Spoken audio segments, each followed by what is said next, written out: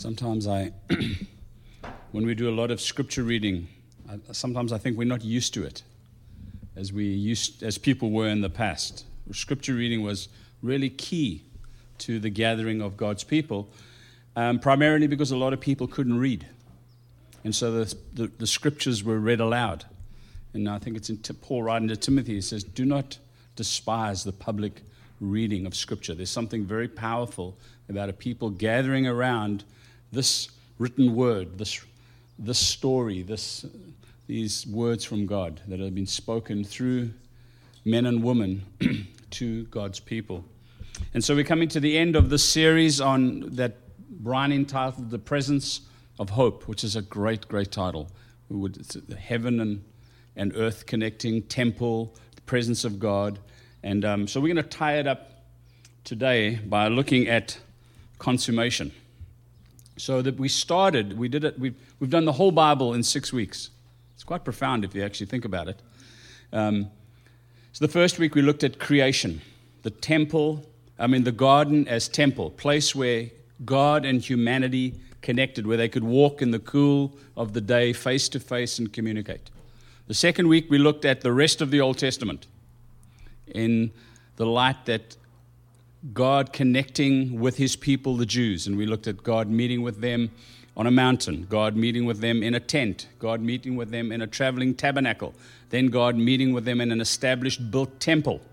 And in that, there are all sorts of other, Jacob's ladder, all sorts of places where God met with humanity, the burning bush, a lot of those. And then we jumped into the New Testament, and Rick Martinez did his little bit looking at Jesus coming and being the place where the divine and the human connect in the person of Jesus.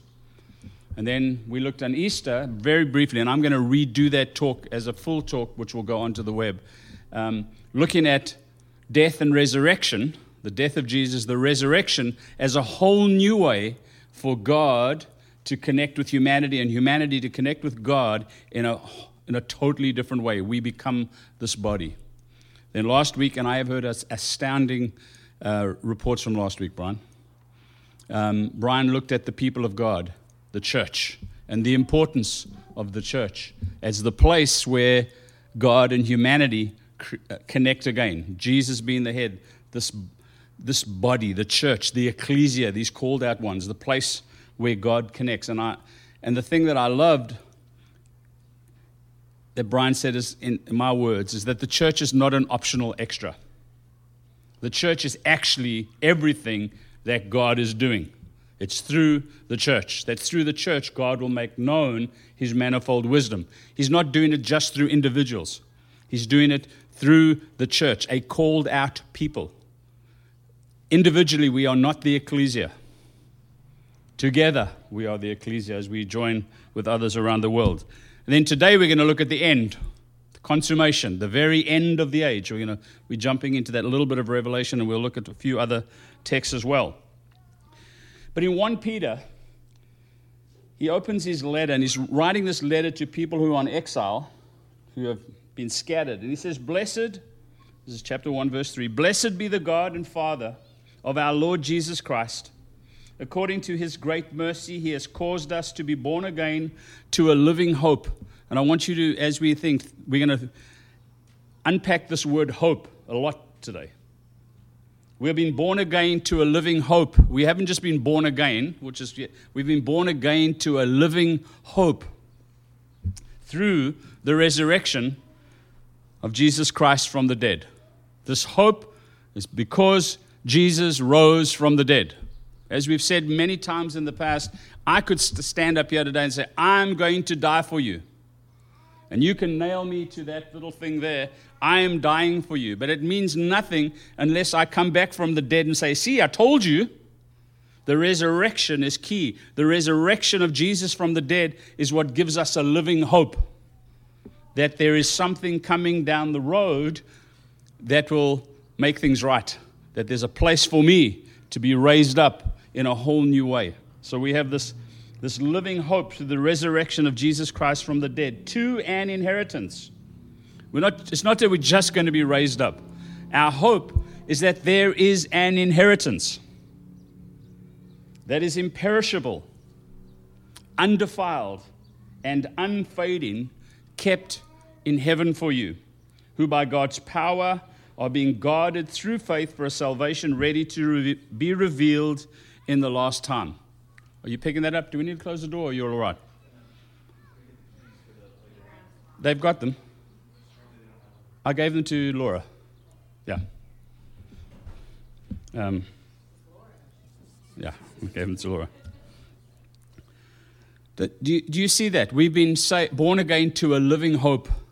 That's because of Jesus' resurrection, and it's about an inheritance that has been stored up for us. It's imperishable. It's unfading. It's ours. It's been held for a time, and therefore we have hope for that time. The consummation when all things will be made right. So if you jump further in 1 Peter chapter 3, I'm just going to read a verse. You don't have to go there.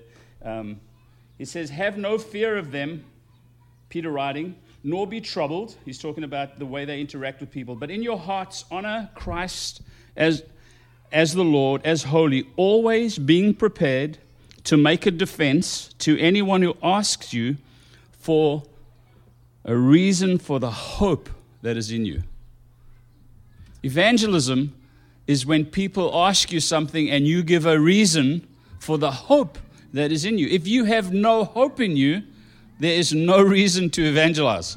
Because what are you evangelizing to? You're evangelizing because you have a hope inside of you, because you've been born again to this living hope because of Jesus. You have a hope in you. I think it was Dallas Willard who said, Jesus said to his disciples when he sent them out, "You need to be as wise as serpents, as gentle as doves." Do you remember that text? I can't remember the exact reference. Why did he say wise as serpents?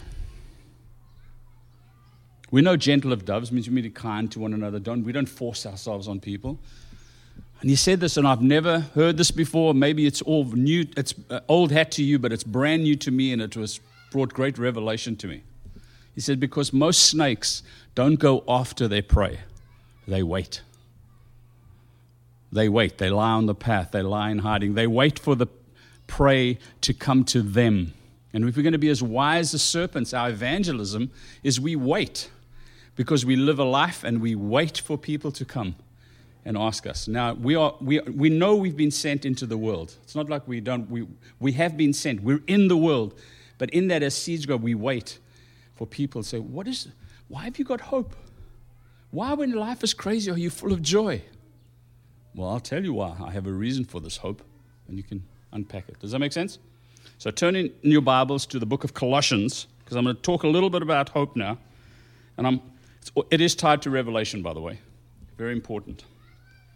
Because the Revelation story, the bits that we read, and we just have pulled a few out of the last two chapters, is this image of what will come, what we look forward to.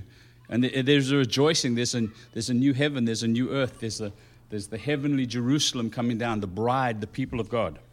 So I'm going to read a few verses from Colossians chapter 1, and we'll start in verse 3. "We always thank God, the Father of our Lord Jesus Christ, when we pray for you, since we heard of your faith in Christ Jesus and of the love that you have for all the saints, because of the hope laid up for you in heaven. Of this you have heard before in the word of truth, the gospel, which has come to you, as indeed in the whole world it is bearing fruit and growing, as it also does among you." I want to read that from the NIV, because it explains something a little, opens it up a little more. It says, "We always thank God, the Father of our Lord Jesus Christ, when we pray for you, because we have heard of your faith in Christ Jesus and of the love you have for all the saints, the faith and love that spring from the hope that is stored up for you in heaven." Do you see that? The ESV's got it implied. The NIV just opens it up a little bit. He says, we have faith and we have love because of hope. Because we have a hope stored up for us in heaven. So if we have no hope, it's almost impossible to have faith and to live in the way that God wants us to live in love, in the kind of love that Jesus asks us to live in. Faith and love come from hope. Someone said to me in our church a few weeks ago, said one of the reasons if I get out of bed and I feel excited is when I have hope. When I feel hopeless, I don't want to get out of bed. And at the heart of depression is when you lose hope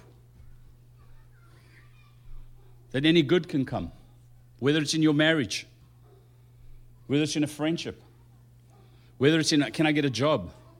Maybe it's for the Thornbergs, can we get a house?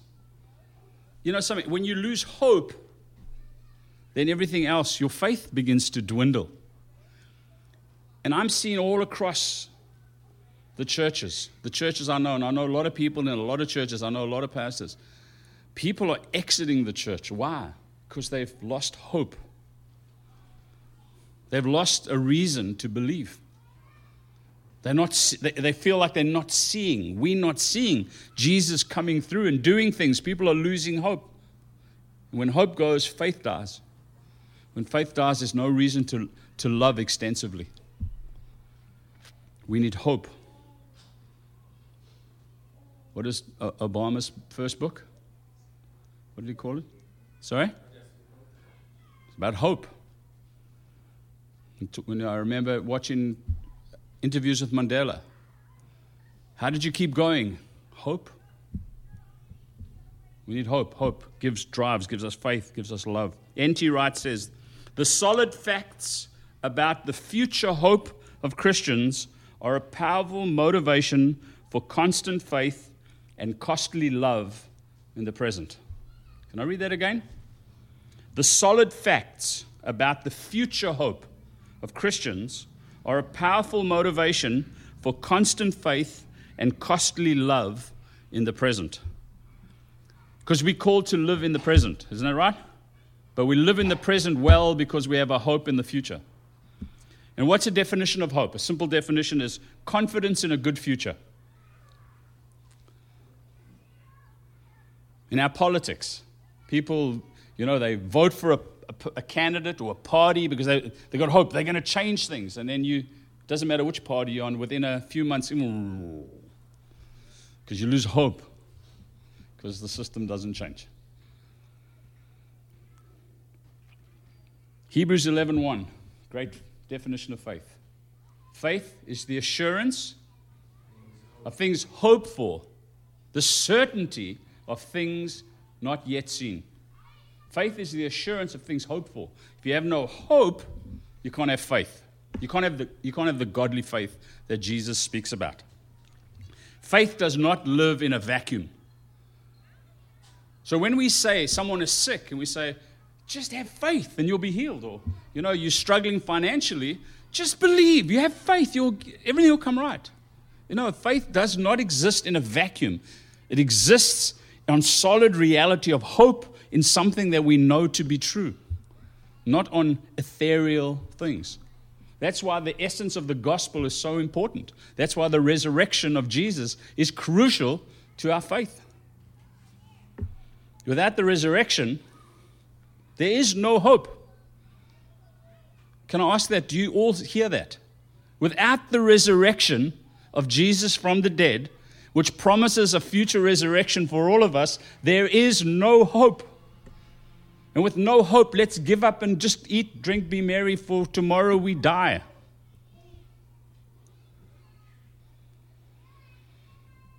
Oh, breathe.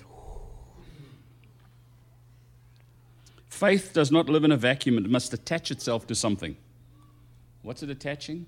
The certainty of something, a treasure, an inheritance laid up for us by Jesus. Why? How do we know? Because he rose from the dead.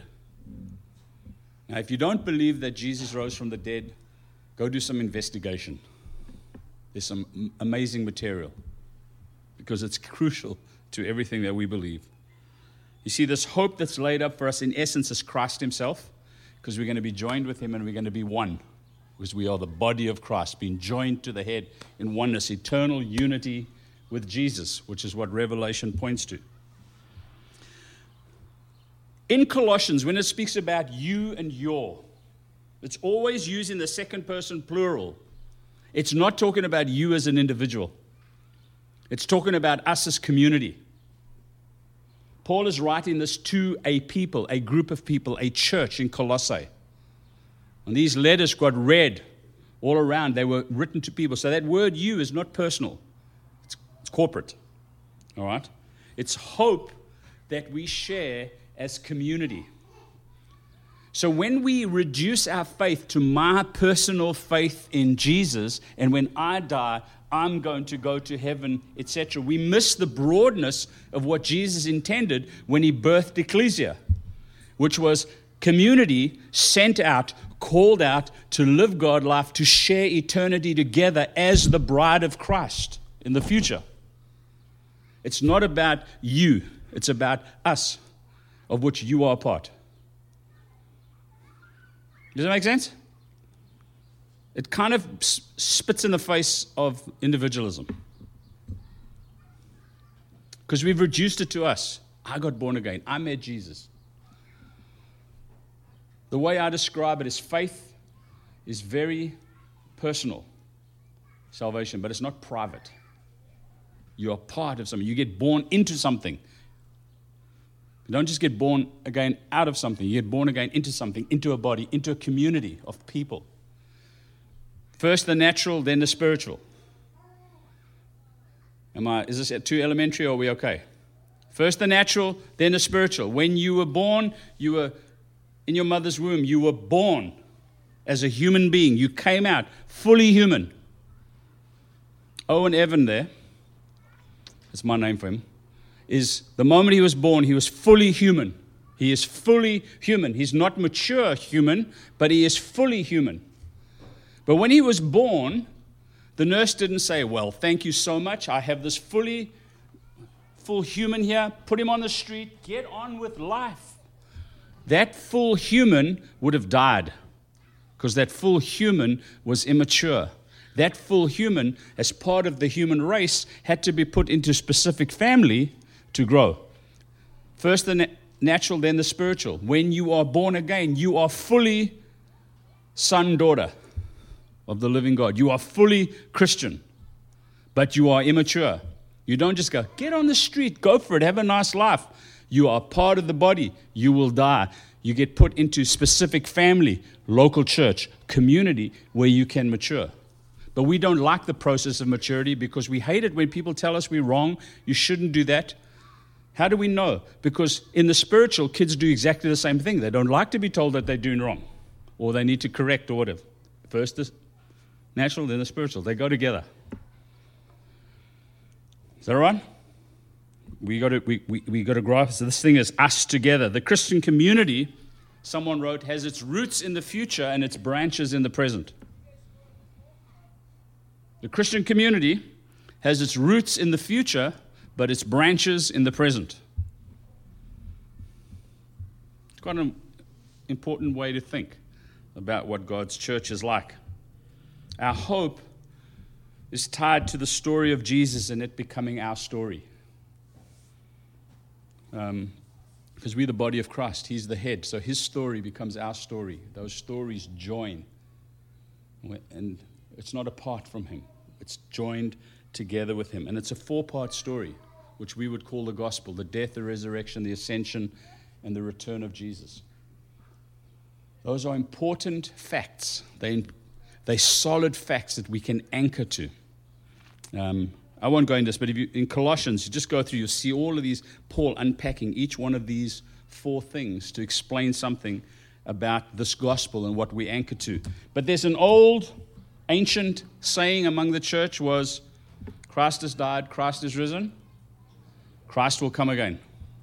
The church used to say that to one another. On Easter Sunday, they would say, He is risen.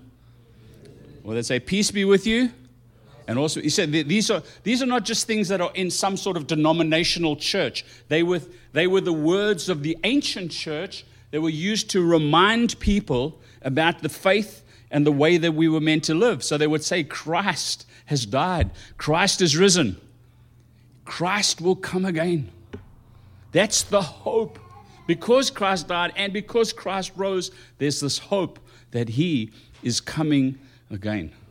And we look forward with anticipation for that. This hope of Jesus' future return is when all things, as we read in Revelation, we'll come back to that, will be made right. All things will be made new. Everything that's wrong will be set right. And all sin will be gone. All misunderstanding, finished. All sickness, gone. All tears, wiped. Everything. All things will be made new. That's what we're anchoring ourselves into. It's what binds us together as gospel community. This expectation of what lies ahead. That we journey together towards something. Otherwise, what are we doing? We are a community. We are disciples of Jesus in community to live God life in this world with an expectation of what is coming that empowers us for this journey. And Jesus says, and from here until you get there, I'm going to send one just like me to come and strengthen you and be with you and walk alongside you. Allos Parakletos, Holy Spirit, one just like Jesus to walk alongside us and help until that day. When that day comes, we won't need the Holy Spirit in that way. But until then, until we get to our future hope, to our inheritance that's been stored up, the Holy Spirit leads us together as community, as the fire and the cloud led the people of God through the wilderness into the promised land.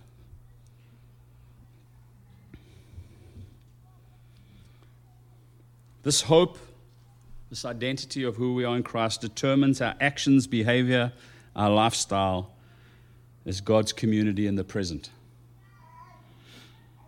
N.T. Wright, some of you, if you like N.T. Wright, said the indicative, who we are, must precede the imperative, how we should live.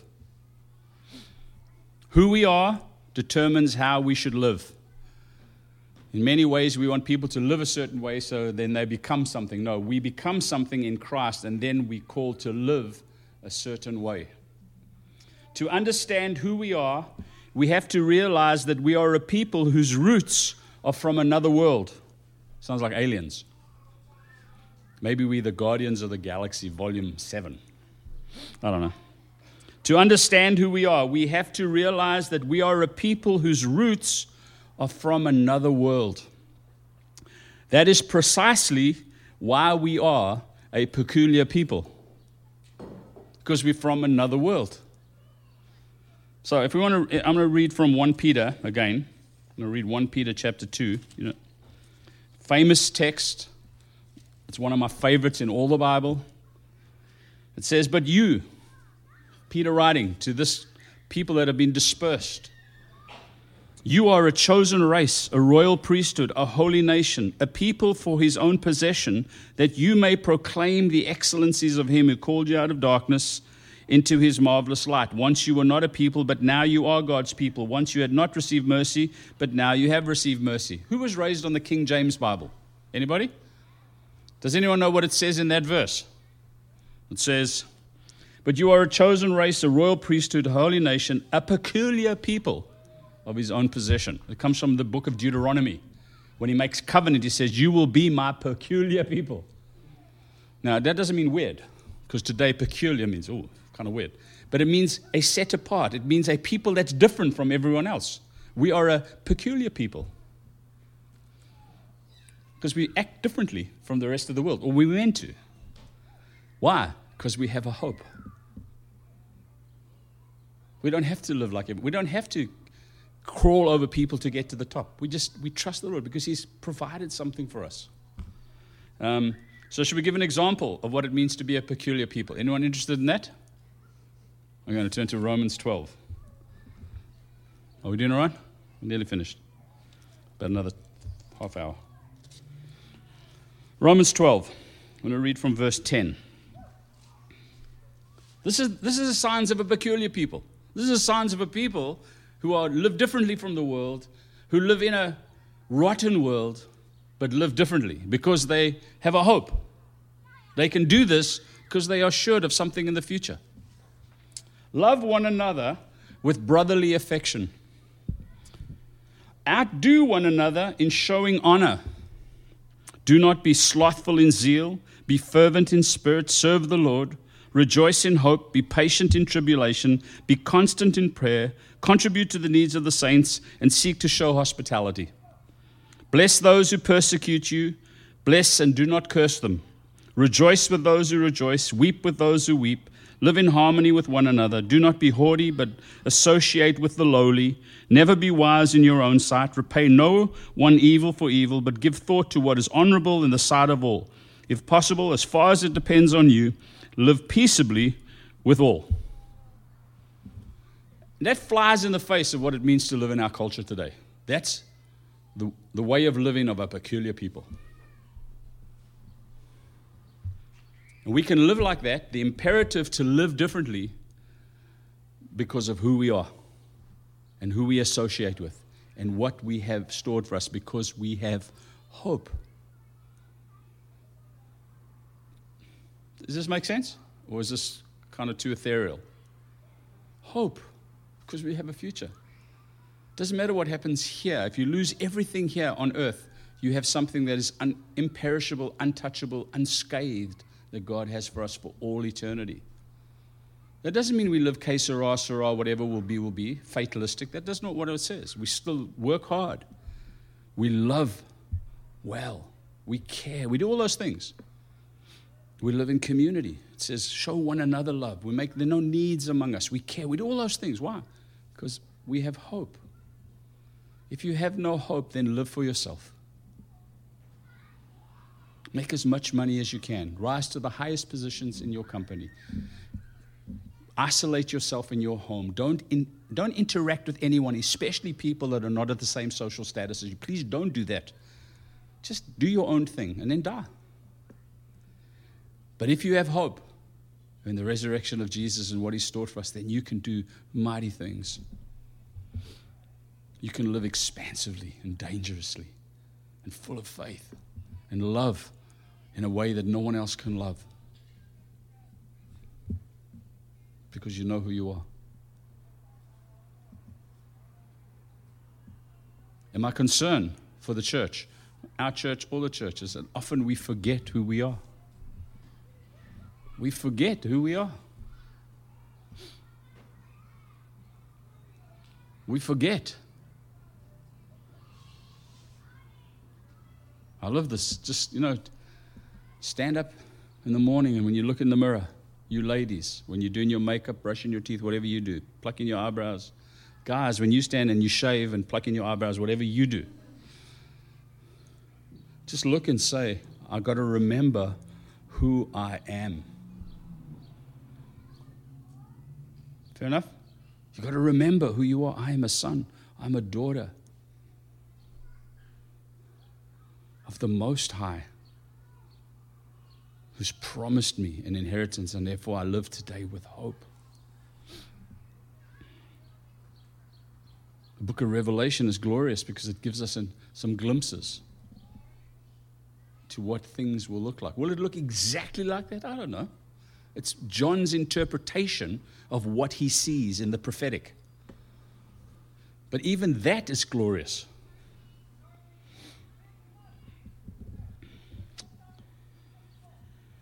Okay, let's turn back to the book of Revelation. We're nearly done. I'll just go through those texts again because they are wonderful and look at a few things. Remember, consummation. Then I saw a new heaven and a new earth, for the first heaven and the first earth had passed away, and the sea was no more. And I saw the holy city, New Jerusalem, coming down out of heaven from God, prepared as a bride, adorned for a husband. New Jerusalem. So if you can hold your finger there, I'm going to read one or two texts from Hebrews in the light of that, just to help us understand. You don't have to turn there. Hebrews 11:8. By faith, Abraham obeyed when he was called to go out to a place that he was to receive as an inheritance. And he went out not knowing where he was going. By faith, he went to live in the land of promise, as in a foreign land, living in tents with Isaac and Jacob, heirs with him of the same promise. For he was looking forward to the city that has foundations, whose designer and builder is God. So Abraham heard God, and he was looking forward to a city with foundations. You remember that text? It's really important to remember that. We'll jump to verse 13.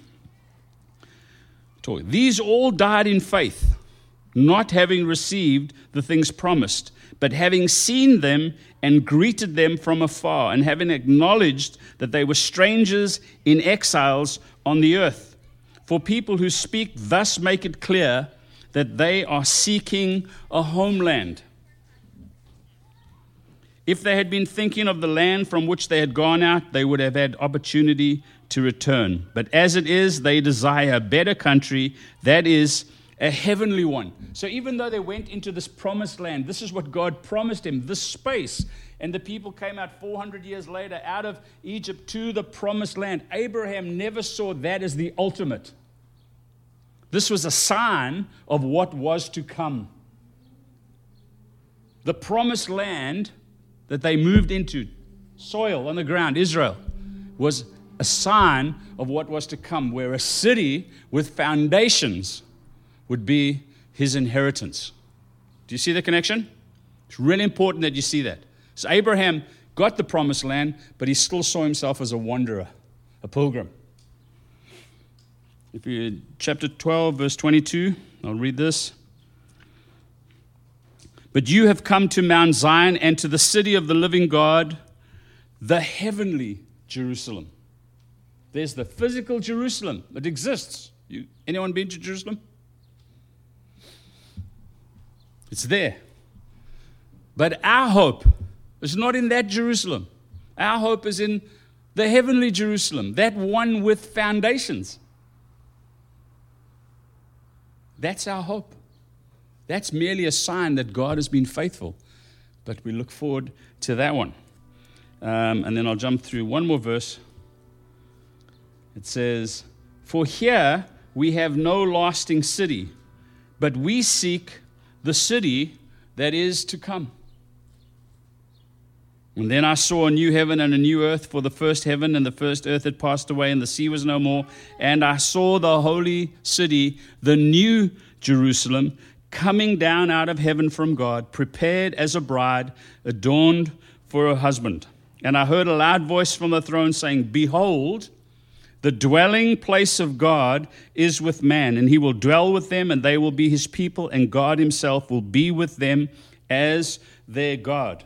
And jump to verse 10. And he carried them away in the spirit to a great high mountain, and showed them the holy city Jerusalem, coming down out of heaven from God, having the glory of God. Verse 14. And the wall of the city had 12 foundations. This city that Abraham longed for, the writer to the Hebrews unpacks Abraham, this city that he longed for, he believed in, that God had promised, a city with foundations. John, in this revelation, gets a picture of this city, this new Jerusalem, that has foundations. And its foundations are the apostles. Church is founded in Ephesians on the foundation of the apostles and the prophets. There's anchor. These people that were called to go out with the gospel. The church is anchored in that as community. This community coming down. And then jump to verse 22, which is the important verse for us to understand, because we've been talking about temple, the place where heaven and earth connect. Is that right? Where humanity and God can connect is temple. Verse 22, and I saw no temple in the city, for its temple is the Lord God, the Almighty, and the Lamb. There was no temple because God is the temple, and we are the body, we are the bride, we are connected. There's no more need for a place to go connect because there is an eternal union. We are with God forever.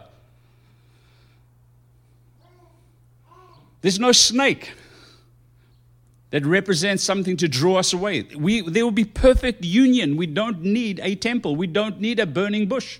We don't need a garden. We don't need a mountaintop, a tent, a tabernacle, something made of stone. We don't need that because we are in full union with God as the New Jerusalem, the bride of Christ. He's at the very center of it. It's us. Does it make sense? I don't know how to explain it. It's so glorious. But you don't need temple anymore. That's our hope.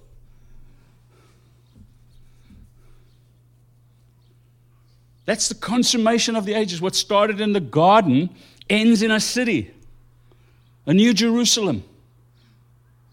The bride of Christ, adorned beautifully, God in the very center. One, founded. It's got foundations. There's no evil will be found in her. There's no sickness in her. There's no tears in her.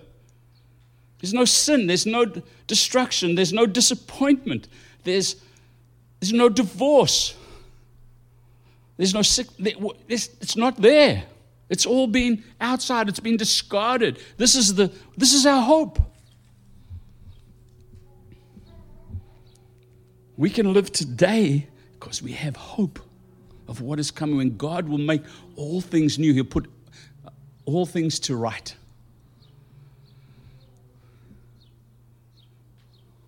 You won't need the gifts operating because you'll be fully encouraged. You won't need to be someone to pray for you to be sick. You'll be whole. You won't need someone to give you a word of wisdom or a word of knowledge. No, you'll be fully known. You'll be one with the fully wise. I mean, that's our hope.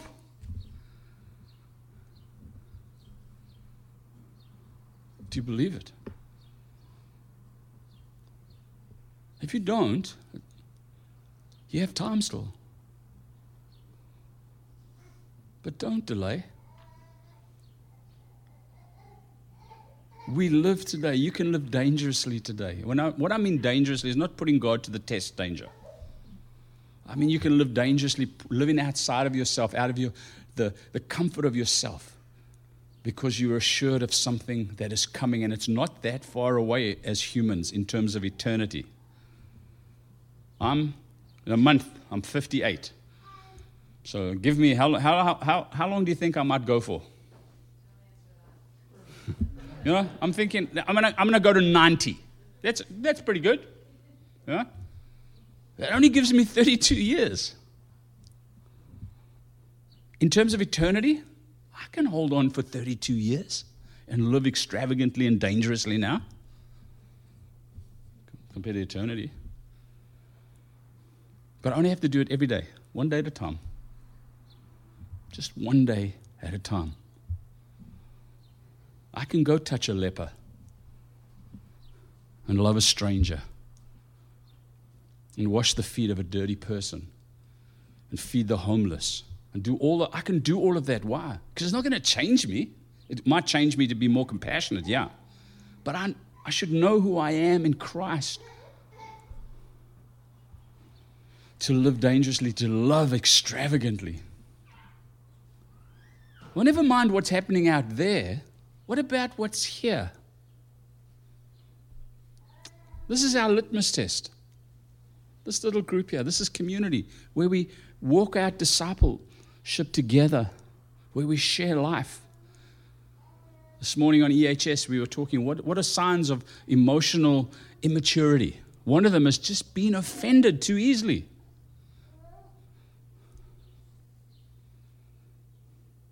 No, we walk life out together as community. Why? Because we want to see each other finish well. I want to see each of you finish well. I want you to see me finish well.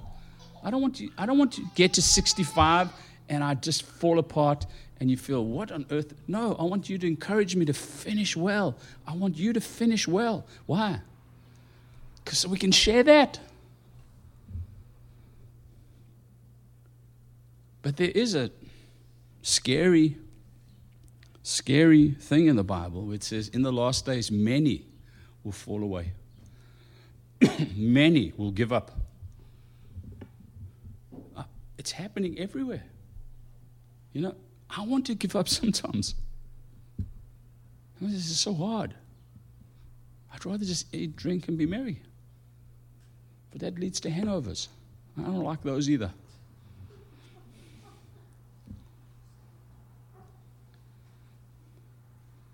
I'm asking, I need your encouragement to finish well. I can't do this by myself. I'm a pretty independent sort of person, but I'm realizing I can't do this by myself. And I know you can't. You think you can. But wait till you get to 58, you'll realize that you can't. No. We need each other. We're community. Scripture that Aaron read in the beginning from Hebrews chapter 10. Do not forsake the gathering of the believers. Why?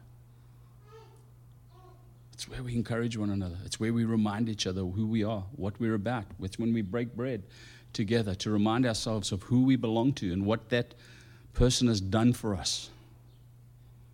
We do that together. Can I say this as clear and as concise as I know? You cannot be an effective, functioning, productive, faithful follower of Jesus without being in community. I don't care who you are, how strong you think you are, how much Bible you think you have, how deep your devotions are, or what some weird theologian tells you. It cannot be done. As they say in Mercytown, if it's good enough for Jesus, it's good enough for us. And Jesus needed community. And Jesus came from community. Jesus went back to community. Jesus is preparing community.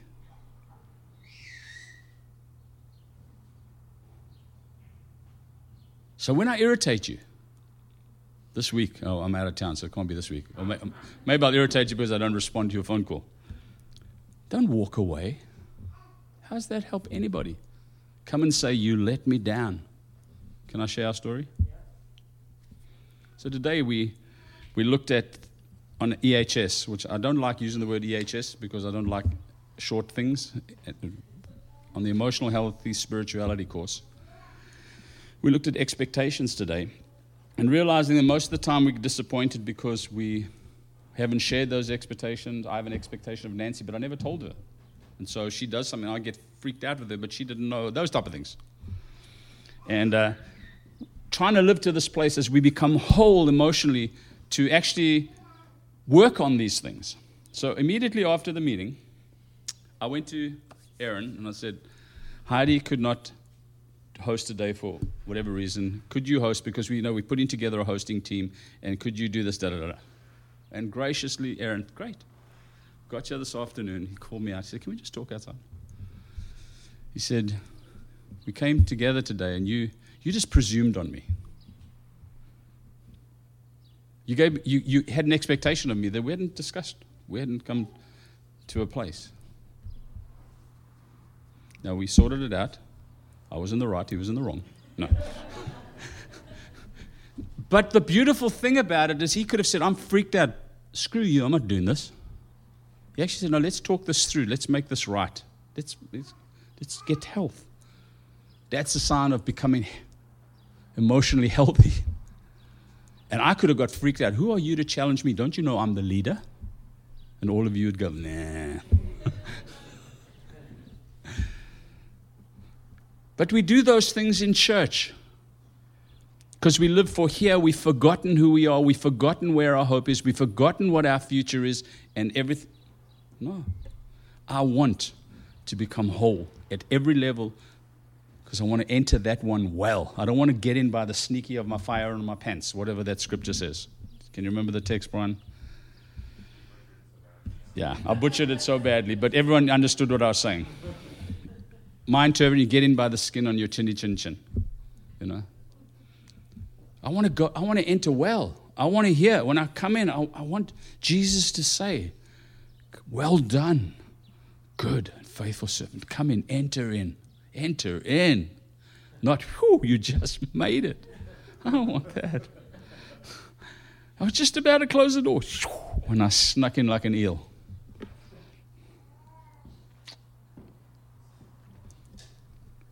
Would you stand with me?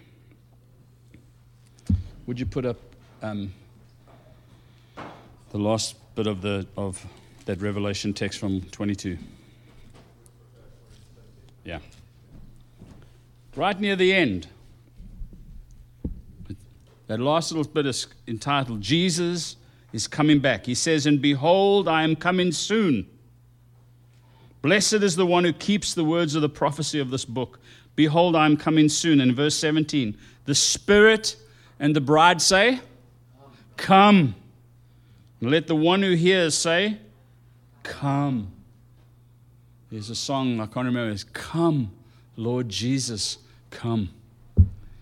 We pray for the return of Jesus. Why? Because we know what's waiting us. Come, Lord Jesus, come. You can't pray that if you don't have a hope that He is coming.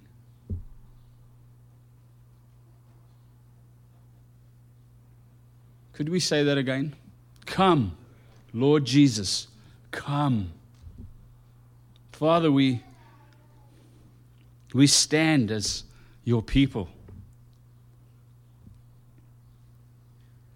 And we ask that you would begin to more and more clearly show us, as you showed John in the book of Revelation, in this Revelation, show us. Give us a glimpse of what you have stored for us. Let us anchor ourselves in a future hope that enables us to live today powerfully as community.